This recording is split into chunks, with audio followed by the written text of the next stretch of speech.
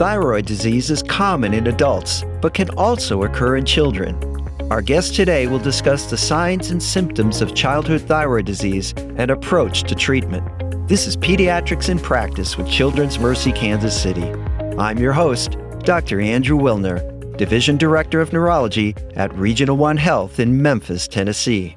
I invite you to listen in as Dr. Francesco DeLuca, Division Director of Pediatric Endocrinology at Children's Mercy Kansas City, shares his experience with childhood thyroid disease. Welcome, Dr. DeLuca. Thank you. Thank you for having me. Dr. DeLuca, to start, could you describe some of the common thyroid diseases seen in children and their signs and symptoms? Sure. The two most common types of thyroid problems or thyroid dysfunctions in children and as well as actually in adults are, one is hypothyroidism, which is also known as an underactive thyroid, and the second one is hyperthyroidism, also known as an overactive thyroid. Now, the typical signs and symptoms of hypothyroidism are the presence of a goiter, and the goiter is an enlarged thyroid gland. And this is typically discovered when a pediatrician examines the child's neck. Then there are other informative signs and symptoms. One is fatigue. The fatigue could be a new onset fatigue or a worsened fatigue. A very important, obviously, especially in children, is a growth rate, a statural growth rate that is slowing down, is declining. That would be an alarming sign that is typically seen, actually, in hypothyroidism. Then there are symptoms that are rather consistent at any age in patients with hypothyroidism. One is constipation. Another one is dry skin, and then cold intolerance. Those children feel cold, an environment in their room where nobody else in the same family, in the same household, is feeling cold. That's relatively typical and is somewhat suggestive of hypothyroidism. Other signs, furthermore, are losing hair, doing badly or worse in school. The grades of the child are declining, are worsening over time. And then, if the child is actually a teenage girl with hypothyroidism, that girl may start experiencing abnormal periods, abnormal menstruation. Now, with respect to the opposite dysfunction, if you will, the hyperthyroidism, interestingly enough, still the child may present with a goiter. So the occurrence of a large or enlarged gland, thyroid gland, is common to both of these conditions, hypo and hyperthyroidism. But more typical signs of hyperthyroidism are unexplained weight loss. The child is growing height, and yet he doesn't gain any weight, or maybe he's losing weight. The child becomes more emotional, more hyperactive. Sometimes, actually, the child may develop depression-like mood and symptoms. Then again, the child with hyperthyroidism may experience palpitations. He feels his heart beating too fast. Or we describe cold intolerance being a sign of hypothyroidism. Conversely, heat intolerance is a sign of hyperthyroidism. And then, interestingly enough, these two opposite thyroid dysfunction, again, can actually show similar or identical symptoms. We talked about hair loss of poor school grades in children with hypothyroidism. Interestingly enough, the same symptoms may be experienced in children with hyperthyroidism. All right, so I'm going to ask you to take a step back because there just seems to be a myriad of symptoms that can occur when the thyroid doesn't function properly. So I'm going to ask what sounds like a simple question, but I suspect that the answer is not simple. And that is, what is the thyroid gland supposed to do? So the thyroid gland is, without a doubt, one of the most important endocrine glands in our body. Why? Because it secretes, releases two main hormones. One is called T4, and the other one is called T3. Now, the effects, the action of these hormones is critical for our well-being, for not only for the child's well-being, but actually these hormones are important at any age, but especially in children. They have two main functions. One is to assure, to support a normal brain development. And therefore, if a child develops hypothyroidism, so again, underactive thyroid, that child, if is not treated adequately, timely, properly, the child may develop some symptoms. They are neurological symptoms. And if the child is untreated, the child with hypothyroidism is untreated, and that particular child is very young, that actually the child may actually eventually develop developmental delays, which in some cases may be permanent. Now, the other main function of the thyroid hormones actually relates to growth. And when I talk about growth, I'm particularly referring to statural growth. Interestingly enough, having a normal thyroid function, secreting, releasing normal amounts of thyroid hormones is important not necessarily for a normal weight gain, because the primary function of thyroid hormones is to support normal growth in height.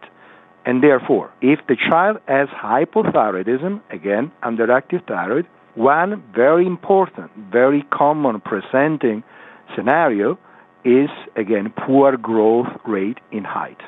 I know in adults, some days at the hospital, it seems like every other patient is taking thyroid supplementation. But I think the numbers that I saw are something like 1 in 10 or 1 in 15 of the elderly require thyroid supplementation. How often is thyroid disease a problem in children? It's a relatively common disorder. The challenge, if you will, is to define what is an appropriate diagnosis of a thyroid problem in a child. And when I say that, it is because sometimes, many may argue a little too often, thyroid function tests, so thyroid laboratory tests, are requested, are obtained when there is really no reason to obtain the thyroid test. And in fact, sometimes we may face some thyroid tests.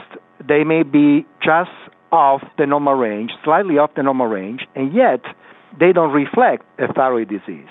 And therefore, if you just look at the levels of thyroid hormones in the blood, being just slightly abnormal, it doesn't necessarily mean that the child has a thyroid dysfunction. So what I'm trying to say is that in some cases, a significant number of children are found with maybe one abnormal thyroid test. And yet, the true prevalence of a true thyroid dysfunction is much lower than that. Right. Well, I think that's kind of a law of clinical practice, is that when you order a test that you didn't really need, it's likely to come back abnormal, and then you don't know what to do with it.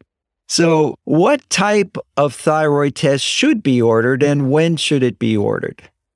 So, in my mind, there's no question that TSH is the single most sensitive test to diagnose one of the most common types of thyroid dysfunction, which is primary hypothyroidism. Ordering the TSH and dealing and facing primary hypothyroidism results in the TSH being found high. So, primary hypothyroidism, it will mean having a high TSH. In contrast, if the child has hyperthyroidism, it will have a low TSH. So, again, it's very informative, very useful. But even in these situations, the free T4 is going to be useful as well. Because, for instance, in hypothyroidism, along with a high TSH, we will find a low free T4. And again, with a low TSH in children with hyperthyroidism, we will obtain a high free T4. Now, when we obtain both tests, again, TSH and free T4, making the diagnosis of a clinical or overt thyroid condition is very likely, is straightforward. On the other hand, if we obtain only one test, for instance, if we obtain only the TSH in some situations may be falsely normal. And I name one situation, which is central hypothyroidism. In that situation, the TSH, if it's obtained as a single test, may be normal again. And unless we also measure a TSH, the free T4, which in central hypothyroidism will be low, again, we will miss the diagnosis. So the take-home message, if you will, is in case the pediatrician is suspicious of a child having a thyroid disease, we definitely recommend obtaining both TSH and free T4, because either one obtained as an isolated test may eventually lead us to miss some diagnosis of thyroid dysfunction. When should the child be referred to an endocrinologist?